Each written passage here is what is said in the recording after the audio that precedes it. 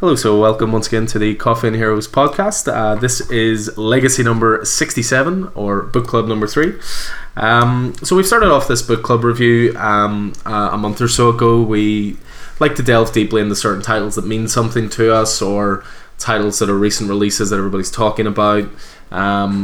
So we started off with Mr. Miracle, which was a pick of myself. We then moved on to Secret Wars, which was a pick of Keith's. And now we're going to move on to a pick of Roddy's. So again, as always, I'm joined by the good men themselves. Roddy, yes. Who's going to lead this podcast. I'm going to lead it, yeah. This glorious leader. Yeah. We are excited. Yeah. And of course joined as well by Keith. So yeah, as I say, we did Mr. Miracle before. I pretty much led on that one. Keith led on Secret Wars.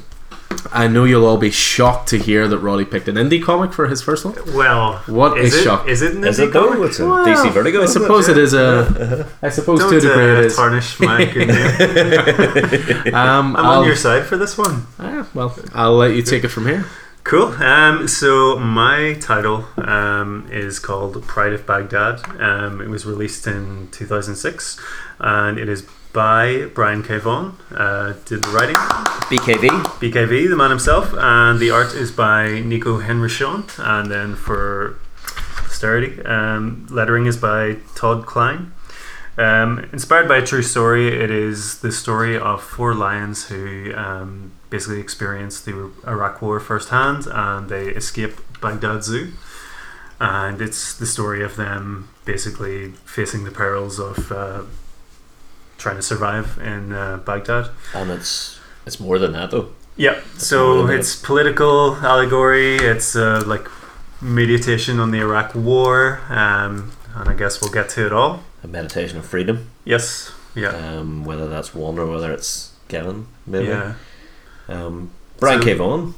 Brian K. Vaughan, I mean, we could do a whole podcast on this guy. I mean, Keith's recently had the pleasure of going through Saga, which is his most recent title, and what a title.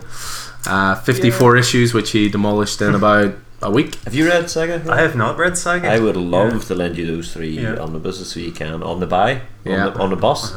Yeah, I mean, we talk about Saga a lot. Saga is something that, you know, sort of means something to myself and to Vicky as well. It was one of the first titles I got Vicky into comics, was through Saga, and she's enjoyed that series so much now she even has a tattoo of it on her arm. Saga's wonderful. It's on a bit of a break at the moment, but coming back this year, hopefully. Whereas Saga would be Brian K. Vaughan's, Vicky's favourite Brian K. Vaughan story. Mine is Why the Last Man. Yeah, which we'll probably get into. Get to at some point as well. This would be my favourite. And really? Yeah. Maybe just to give a little bit of background. You two, this was my pick. You two had not read it. Read it for the first time at all. Yeah. So this was basically 10 years ago. I think I bought it just for a random browse in Forbidden Planet. So this was all, I should say, this was the pre-C&H days, you know, pre-Coffee and Heroes days. Coffee and Heroes is 2 years old.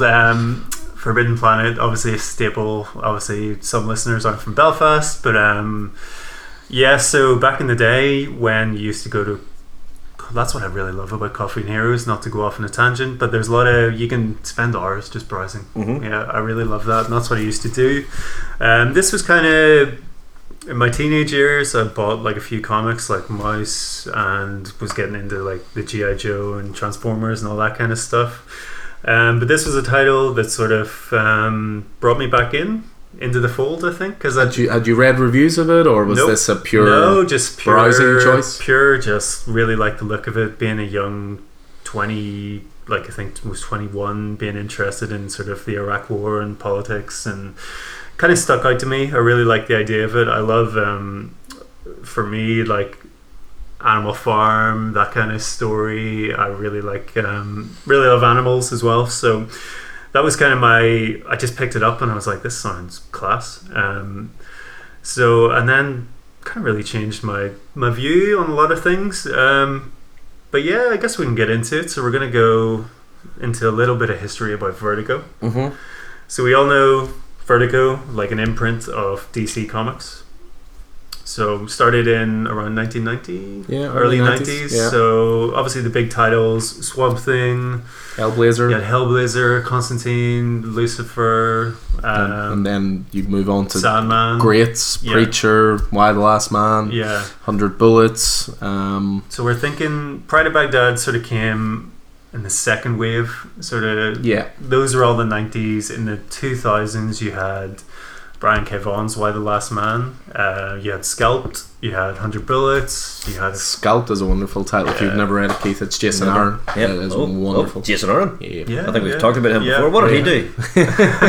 He did a He 19-year run on Thor. Scalp's wonderful. Yeah, this is we were thinking not necessarily a renaissance but we think it's like this middle 2000s is one of the greatest periods in comics.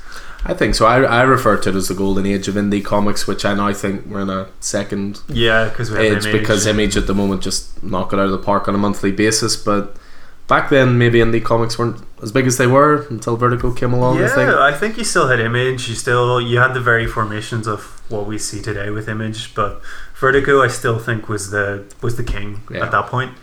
And something for me, Pride of Baghdad, obviously with those big, like many 100-issue runs of those Why the Last Man, or Scalped is really long. 100 Bullets is probably over 100 issues. It's 100 issues. Yeah. Exactly 100 issues, is it? Exactly 100 issues. Yeah, I like that. Almost like it was planned that way. Yeah. But this was something very different actually for the time, and we think in many ways it was a bit of a game changer.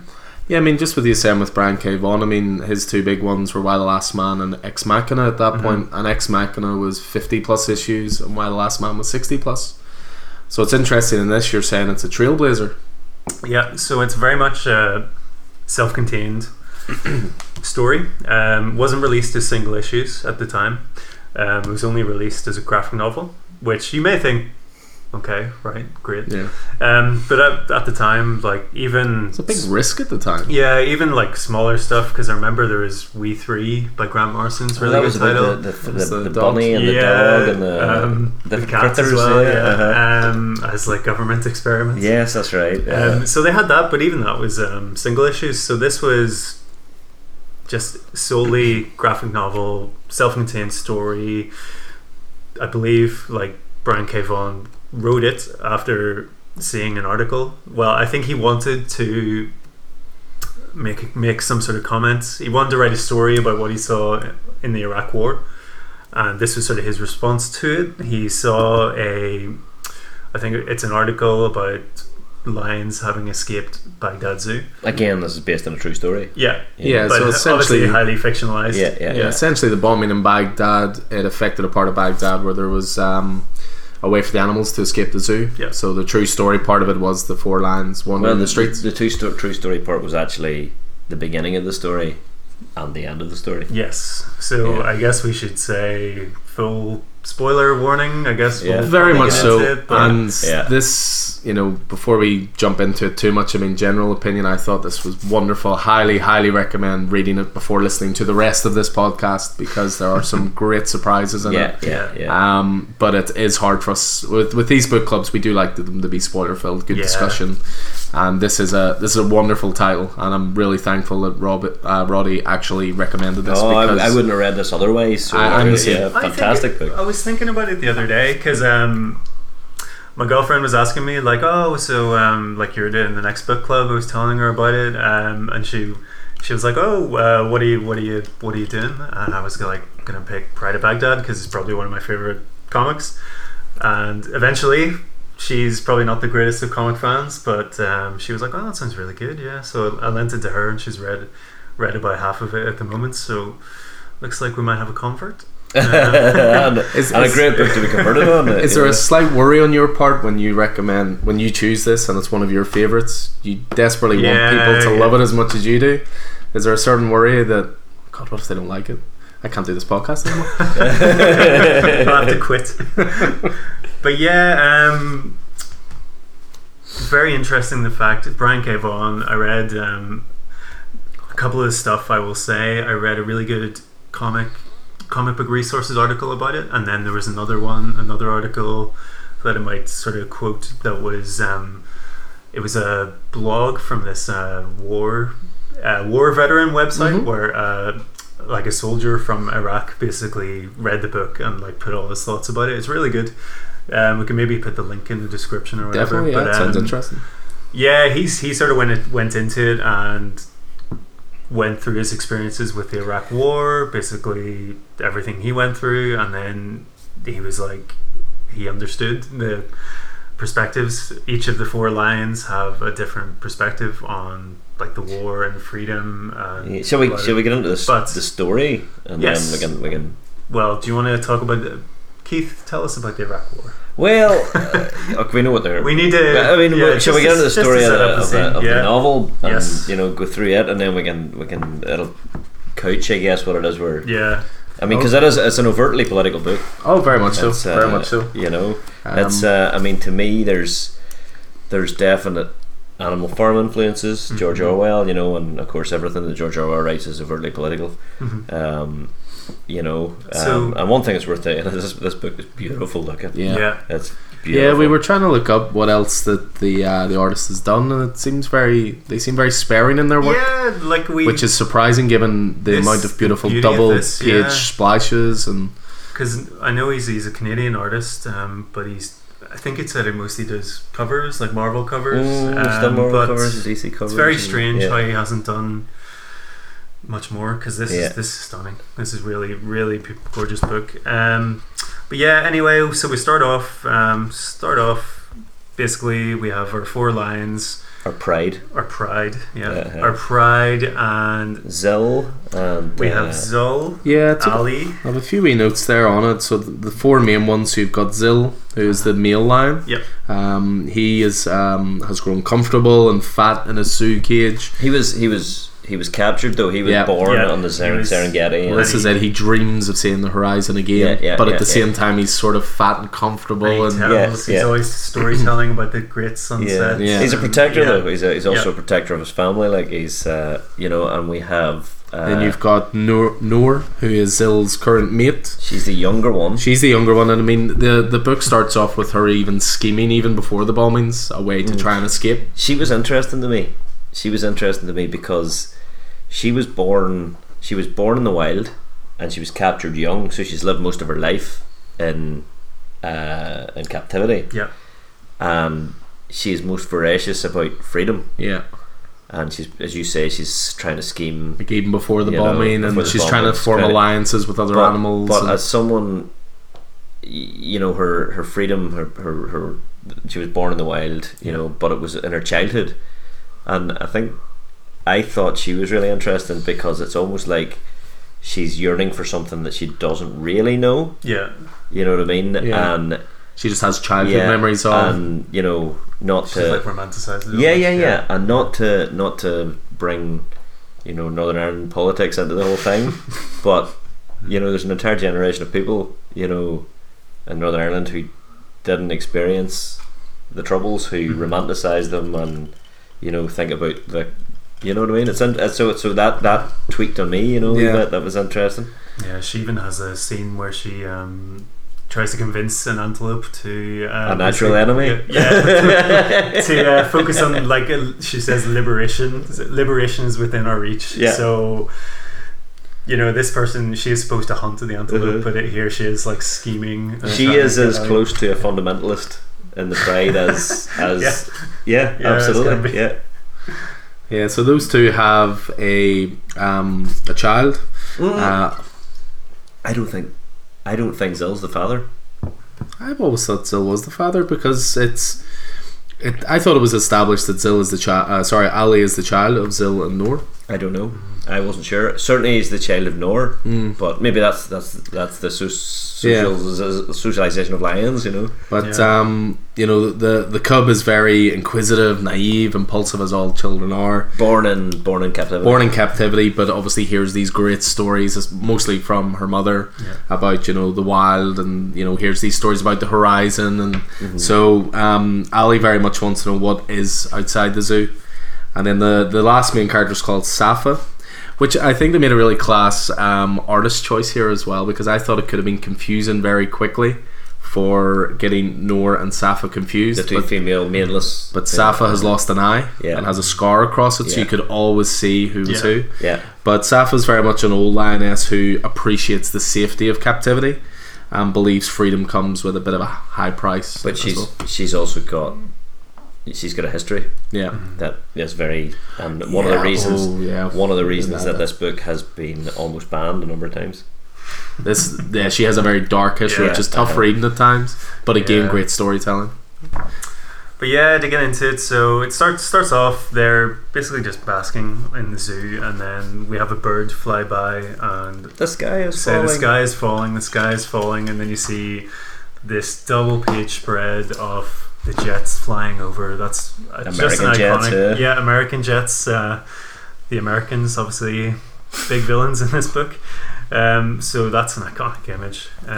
So we go through it, just talking, skies falling. There's Noor trying to make an alliance with the antelopes. I think there's one point that's really, and it's just where you're at now, it's really worth mentioning, is Zil, who's the male, the leader of the pride, the alpha, and he says, my first pride lived next to a hill, and in the evenings I'd go to the very top of it, and at the end of each day I watched as the horizon devoured the sun in slow steady bites, spilling it across the azure sky, and it's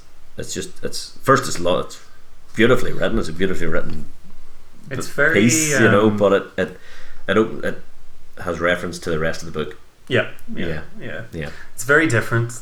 To think this was written when he was doing Why the Last Man, which is very like pop culture, very pop culture snarky, heavy, very witty, and then you have this, which is so completely different, and I don't know really where he got it from. But yeah, keep going. Also the faces, they are quite anthropomorphic. Would you say? Yeah, big style. They're very emotive, very expressive. There's definitely human qualities in those animals. Yeah. I noticed as well, Zil has this mane of hair. He has a mane, and a lion's mane obviously is a thing. But whenever he's in the zoo, he's drawing the mane as sort of raggled. And unkempt. And I think you'll see later on that whenever he's out in the wild, the mane's a lot more proud and a lot more, you know what I mean? Yeah, flowing. Yeah. A bit like myself with all these lots, You just see yourself in this book, that's what it is. Are you in captivity, Roddy? Well, sometimes, yeah. With the real job, yeah. But anyway, so they basically get a donkey thrown into them, and they see the captors are running away. And this is strange because normally they'd be fed bit by bit, but they just throw this mule in and flipping thrown in there. Yeah. It's a very strange book because in some ways it's absolutely gorgeous, but it just sits alongside this horrifying imagery of like this donkey just being skin donkey being thrown in. But yet it's all bright sunshine and but not for long. Yep. So there's an explosion, and then they say Ali is like, "Is that a horizon?" Ali's never seen a horizon. No. And then they're quickly like, "No, it's not." So they think this is the end. They think this is the end of themselves, but then they soon realize they're free. That's whenever the bombs drop. The bomb has obviously blown a hole in the entire zoo, so they're free. Captivity is no more. They're actually given what they've wanted, but as Noor says, freedom can't be earned, only given. So it starts. There's a lot of discussion in the book, like what is freedom, the nature of freedom. People. Yeah. Which obviously, like we'll get into it now. There's a lot of parallels to. I mean, Iraq. that's what I think. Whenever I was talking about her being the most fundamentalist of the lot, is what she wanted was freedom. Yeah, freedom has now been handed to her, but she doesn't want it because she didn't earn it. Got to earn it. It was just a thing that happened. Freedom is not happenstance, is it? Yeah. So anyway, they have a discussion. Basically, should they do this? Should they not? And then they sort of basically they have a lot of discussions, a lot of Oh, it was one of the most horrific parts of the book, just that you pull to here. yeah. So the animal's sort of starting to escape. And there's a giraffe, and the giraffe is clearly not quite. It's very religious, isn't it? It seems to be religious, yeah. The heavens are opening. The old ones have heard our prayers. They're coming too. And then a bomb drops on his head and blows his head off. Yeah. And then you've got this just headless giraffe falling down and then trying to get out of the way. It's a horrific scene. Yeah. It's horrific, really visceral, like really visceral. And it's quite weird because they're all working together almost. Well, They're all trying to. Their there's social norms are. Do you think gone. that's sort of an allegory on Christianity a little bit, that the character who believes in God is the first one to die, and it's like God won't save you? Well, maybe I didn't think that, but maybe I didn't think it until just a second, just when you were saying it. So yeah, there's really great scene with the monkeys. We're family now, and then there's this sort of they standoff. capture Ali.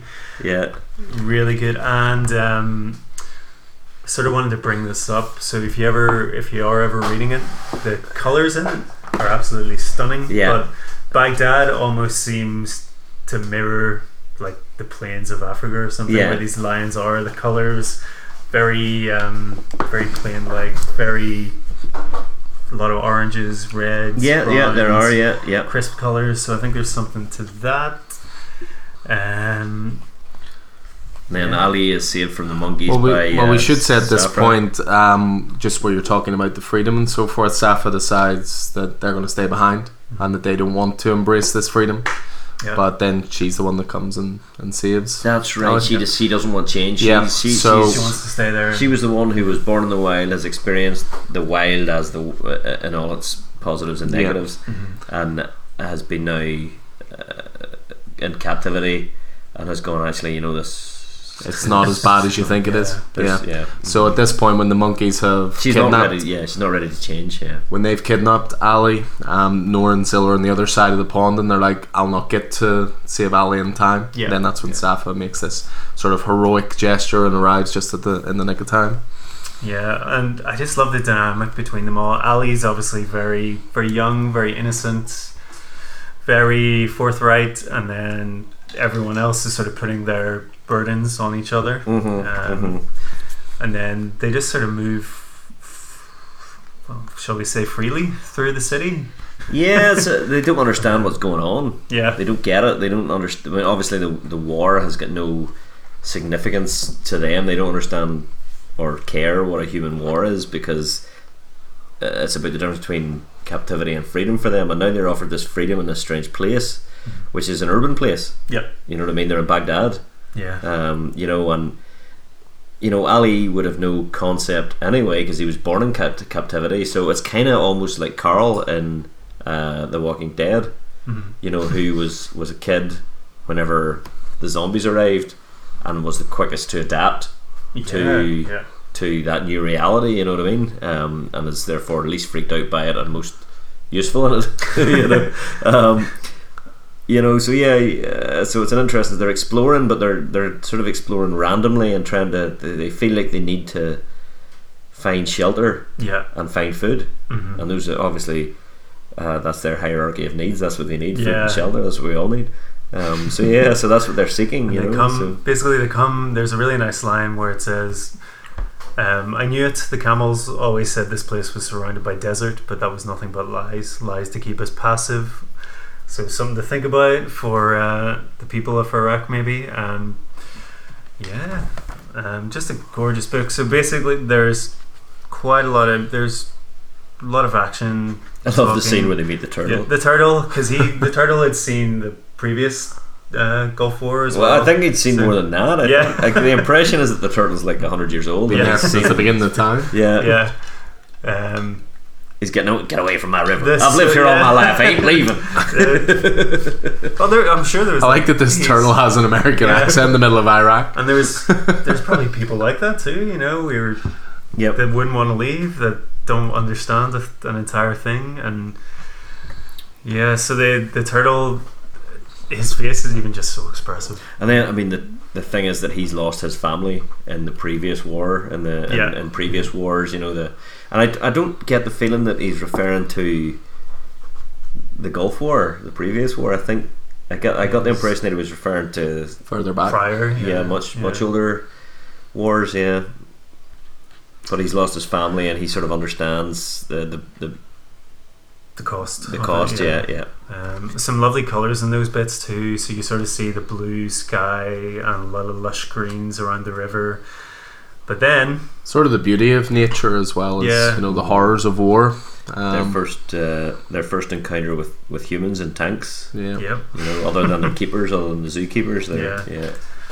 And they do a lot of this in the book. There's a lot of double page spreads. Yeah. Which I really, really love. The art's fantastic. It's just like they take a moment and then we're like, okay, here's a double page spread to let everything breathe.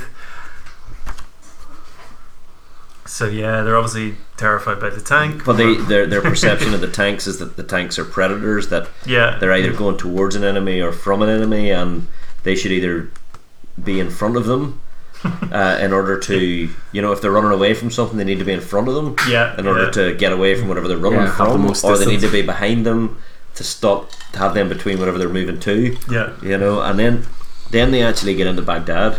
They get into the city, because obviously the zoo's on the outskirts, I think, of the town, and the colours change a wee bit. The colours darken to reds, and there was something that I noted about that was that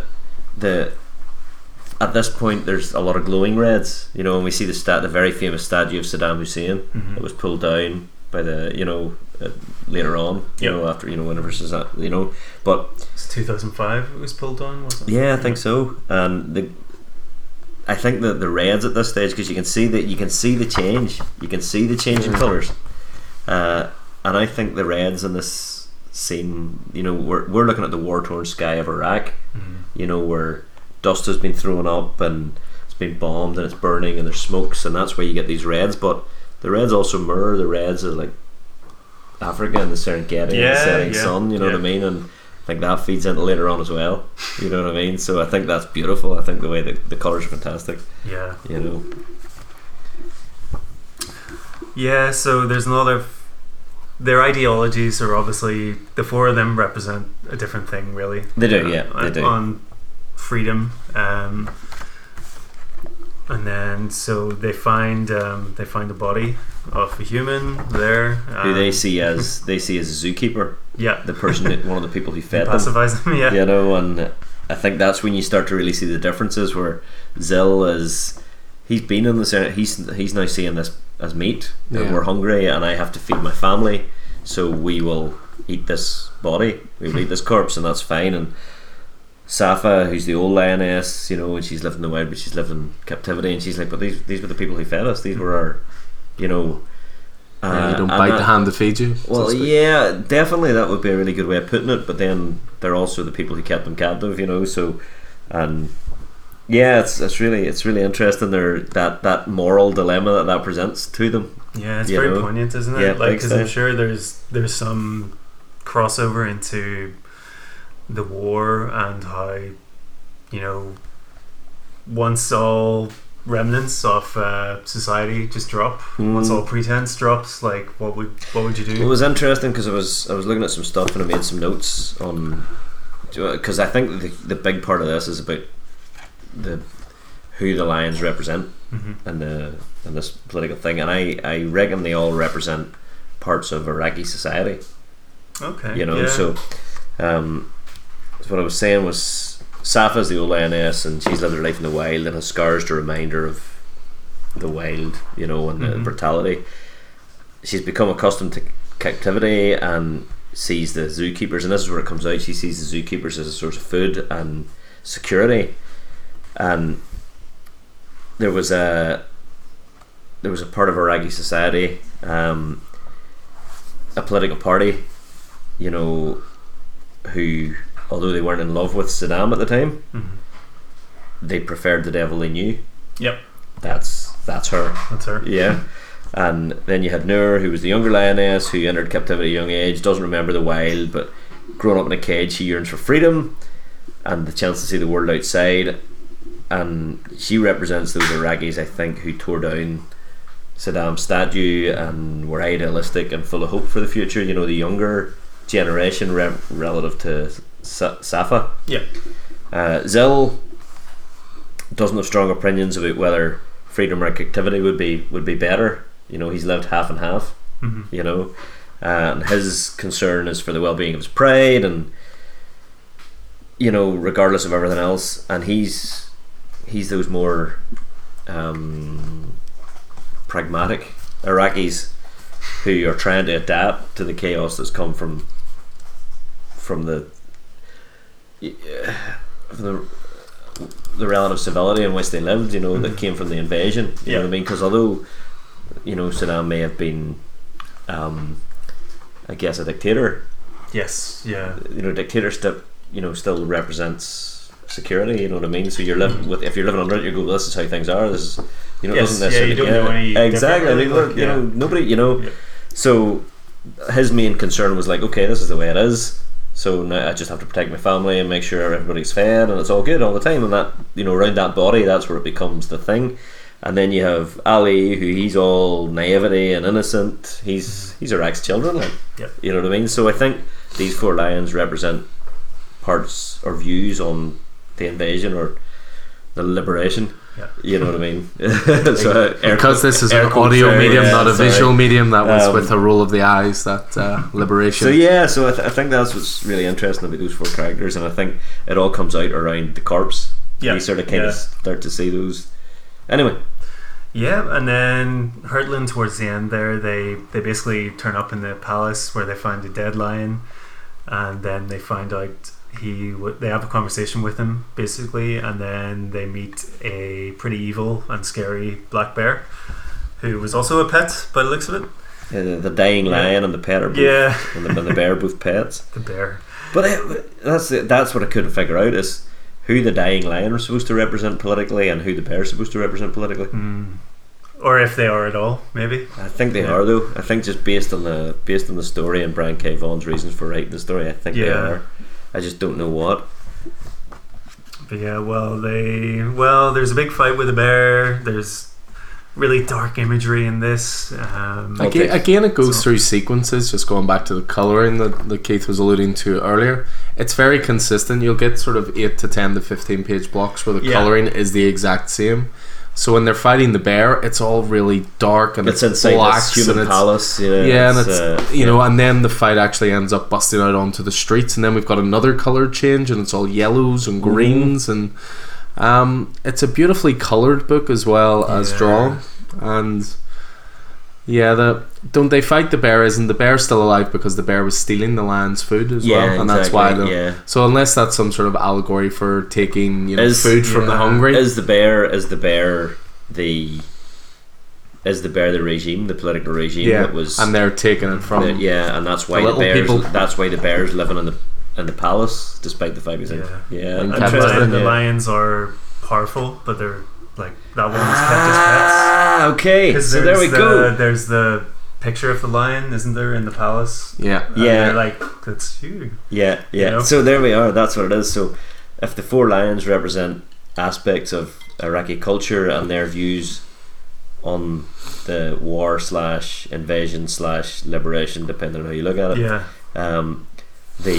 the dying lion represents Iraqi culture as a whole under the liberation or in that situation, and the bear represents the ruling party. Represents Saddam's party. There you go. Yeah. Wow. Talk it out. Maybe. Flip over. But and wow. Hold on. The lions kill the bear. But they use an outside force in the form of the horses. Yes. Yeah, they do. Which is exactly what the Americans were. The outside force? In the invading. Whoa. Yeah. Mr. Vaughan, if you're listening to us, you know we're available anytime. So I guess the point is there that within the narrative, the lions are struggling to defeat the bear, to kill the bear. He's a massive creature and he injures Safa, but whenever they get him outside, they use the horses to trample him.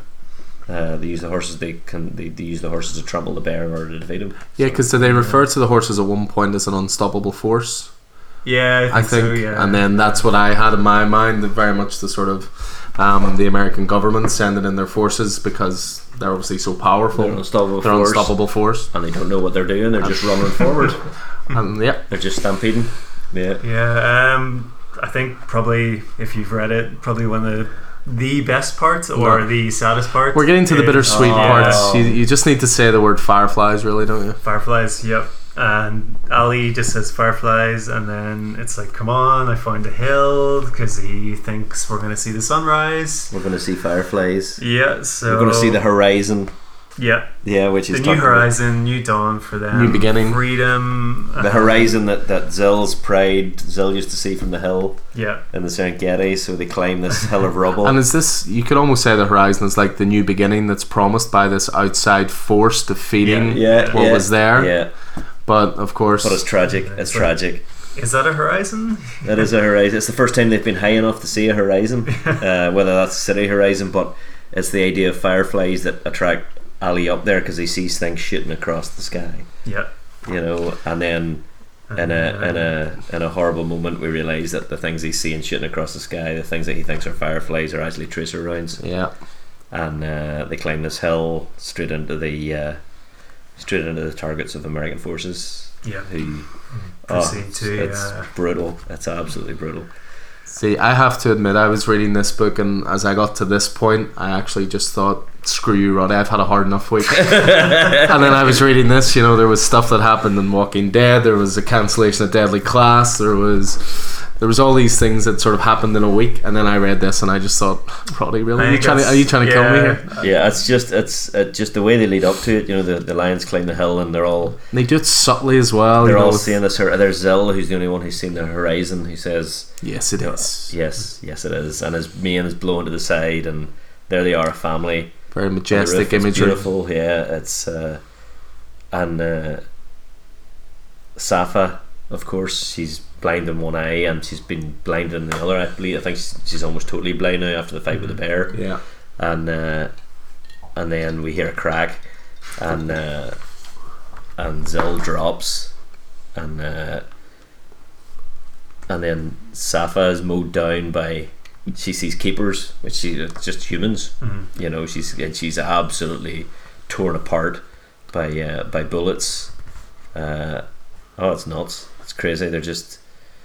And then really interesting is Noor she sees the humans and she refers to them as animals. You goddamn, and then she and Ali are mowed down.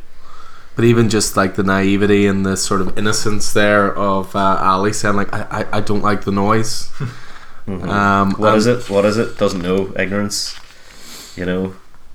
Crazy anthem. And then lo and behold, their top panel, big American flag patch. With the words Jesus Christ Yeah. in the same panel. Yeah, but it's interesting because obviously you look at it from the soldiers' point of view. They're seeing these 4 lions on a roof. Yeah. You know, or at the top. You know, going, and why they shot Zill.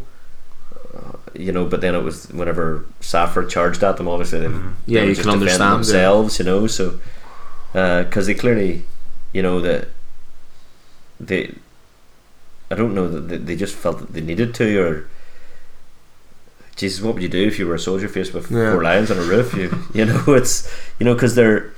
Well, even they're trying to make sense of it. They're like, you know, oh, what the hell was that? Are you all right, son? He's like, it charged right at us, sir. I didn't want to put it down, but you didn't have a choice. I know. Where'd they come from, sir? Those things aren't wild out here, are they? Because the Americans, they're going, or you know, and no, not wild. They're free. Jesus. Yeah. And Absolutely. then there's brutal. another one of And we those double finished- page spreads. And we finished with a bird that was saying the sky was falling against the Jets. Yeah. It's perfect, lovely comic book storytelling, and then there's a little bit at the end. There were other It cases. says- April of 2003, 4 lions escaped the Baghdad Zoo during the bombing of Iraq. The starving animals were eventually shot and killed by US soldiers. There were other casualties as well. So I think that's quite typical Brian K. Vaughan, little jab there, but a fantastic, one of my favourite comics. Yeah. Oh, brilliant! So- Absolutely brilliant. Yeah, it was, and it was published at It was published at a tricky time as well, 2006, I think it was. You know, and he says he pitched the book back in 2003, and that was interestingly it was at the time that the Dixie Chicks did a remember a gig in the UK in London, and they had said, you know, actually, because that was the time when people were protesting massively against the Iraq War here, whenever Tony Blair was ready to take Britain in, and you know, all of that, and they said, the Dixie Chicks in their gig said, we're on your side too. You know, I mean, we can't believe that America are doing this, we think our president is wrong. And that was a massive thing for them, because they were a country music band, but of course, you know, there was a lot of right wing country music that was there. That was a huge, the huge Dixie, and it became in America at that time. It became almost a treasonous act to speak out against the Iraq War, which we see more and more now. Like, you know, so and here this is, exactly, some protest art, an overtly political story. You know, about a conflict that at that time was still going on, and. But Brian K. Vaughan says that Pride of Baghdad, no matter what he has written or what he writes since, this is the story to be most proud of. Oh really? So, yeah. I don't know, I was kind of thinking it doesn't really get any. I know there's some like pretty grand quotes on the back, Alan. Yeah, there was once I read it, when I read a book like this or something that really affects me, I like to go and read other viewpoints on it and other reviews and stuff like that. And IGN said, you know, you can put it on your shelf next to Watchmen, it's that good. And I would agree, it is that high of a standard, but as you say, it's almost like a unsung hero type of book, almost, because I wouldn't have heard of it anyway. I wouldn't have heard of it for whatever reason. Like, even given my love of the writer, I still never felt compelled to read it before. And you know, you picked it, I was like, right, here we go, give it a read, and then it just got me from the start, you know, in one sitting, done. He actually, didn't he say, I saw an interview where he said he intended it to be for you to read it in one sitting. So which I thought was really interesting. It probably goes to the format of it too. There's no natural act breaks in it or anything like that. That's the thing. Even continuous. We were talking there about like the colour changes and stuff like that. Those are not like full stops in the story and then new beginnings. It's literally that's it from page to page. But I mean, over how long a period does the story take place? It seems like it's all in the same day. It seems like it takes place over about 15 minutes to me. Well, it seems like certainly by the time that they're seeing the fireflies, the tracer rounds, it's nighttime. But you know, obviously there's probably a note about when the lions were killed, but there's probably not a note about when they escaped. You know, so it's hard to say. You know, I'd say based on a true story, but there was time was a strange, wasn't clear on that. But then how do lions perceive time? So you know, really great. Says that whenever Pride of Baghdad was published, the Iraq War was in its third year, and by then, in addition to evolving into a protracted war, Iraqi society had developed into a full-blown sectarian war, which was not the case before. The Americans and the outside forces got involved. What's more, lack of evidence for weapons of mass destruction and the collusion between Al Qaeda and Saddam, the chief reasons for the invasion, of course, caused support for the war at home and abroad to decline. Unlike earlier years, by 2006, criticism of the war is more accepted and more mainstream.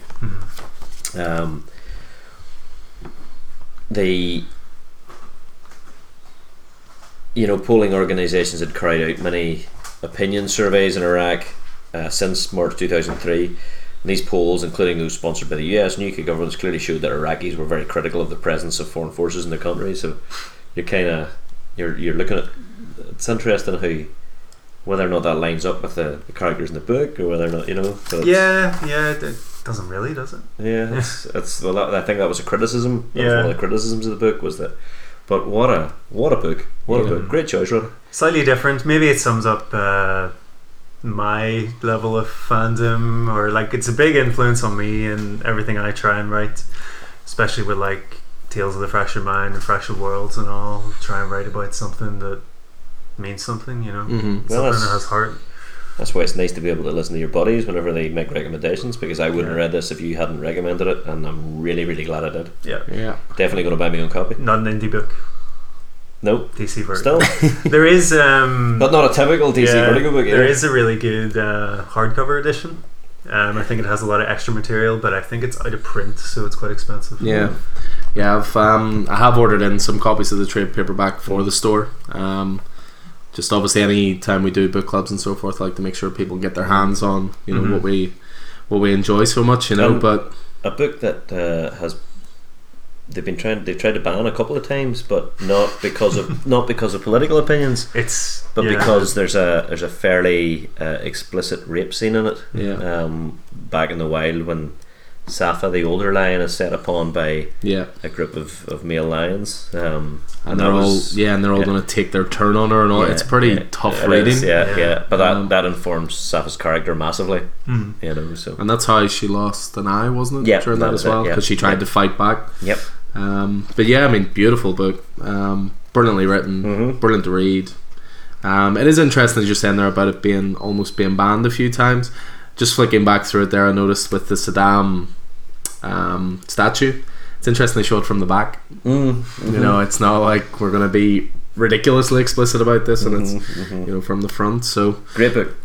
Yeah, bottom line, great book, can't recommend it enough. And you're going to have copies in store? 100%. And I think that'll be one that we'll always make sure we keep on the shelves from here on in, because again, we were talking about it a little bit, being a little bit of an unsung hero of a book. I think if we can bring a bit more attention to it, all the better, because it's pretty damn excellent. Brilliant. Interesting to see where we are now with the Iraq War and how this book has moved on. Like maybe that is potentially why, because I don't want to say it's not as important now, but the world's viewpoint has maybe moved away from Iraq. Yeah. So maybe that's why the book doesn't have enough attention on it, or I don't really know. Can't really answer that one. But I've always, when I see comic lists, it's never on there. So that's kind of why. I wonder what the turtle would be saying now. Well, thankfully he's one of the characters that seemingly makes it out alive. He will live on. Excellent, Rory. Fantastic. So, thank you very much. Yes, no worries. Big thanks for recommending that one. So what's next? So we're going to be moving from one Vertigo title to another Vertigo title, which is Fables. It's going to be next, which was recommended by Kieran. I've had the pleasure of reading it, but again, I had never discovered it before, but I know you guys are going to get onto that as well. So that'll be the next book club will be Fables. So the entirety of Fables? Well, this is the thing. It's everything we've done so far has been self-contained. So Pride of Baghdad, original graphic novel. Secret Wars was all 12 issues. Mr. Miracle was all 12. That was through no real choice of our own. It was just whatever we wanted. Just happened to be that way. But what we want to do is, we don't want to exclude titles just because they're 100 issues long or they're 50 issues long. There's always arcs within those titles. 100%. So what we'll do is, if it's a long run, we'll read the first arc, definitely, possibly the first two, and then go from there. Cool. I think around 12 issues should be the maximum. So 2 arcs if it's a long running thing. Need to get me reading Fables then. Absolutely. So once again, cheers for the recommendation, Roddy. Brilliant book. Cool. And that'll bring an end to our book club number 3. So nice. So we need to rank the books so far. I think this is a feature we can ranking system, really? I think so. I think so. Controversial. I think so. Because we're all going to cause a few arguments. Yeah, I would be happy to leave that. Do you know what? Listeners should do it. Maybe a discussion off air. Yeah. Cool. Well, we'll leave it there then. I don't want to start any fights. So that was Pride of Baghdad, book club number 3. Thanks for listening. As ever, leave us your thoughts. We are considering setting up dedicated social media channels to the podcast, which will make it really easy for you guys to leave your comments or get in touch. Including those folks who live far away and can't get into the store. 100%. We like the idea of the podcast being a wee bit of a community, as well as obviously the store being its own community. So keep your eyes out for that, and we'll go from there. So cheers as always, guys. Nice one, guys. Thank you. Look forward to your company again. Thanks very much. Bye bye.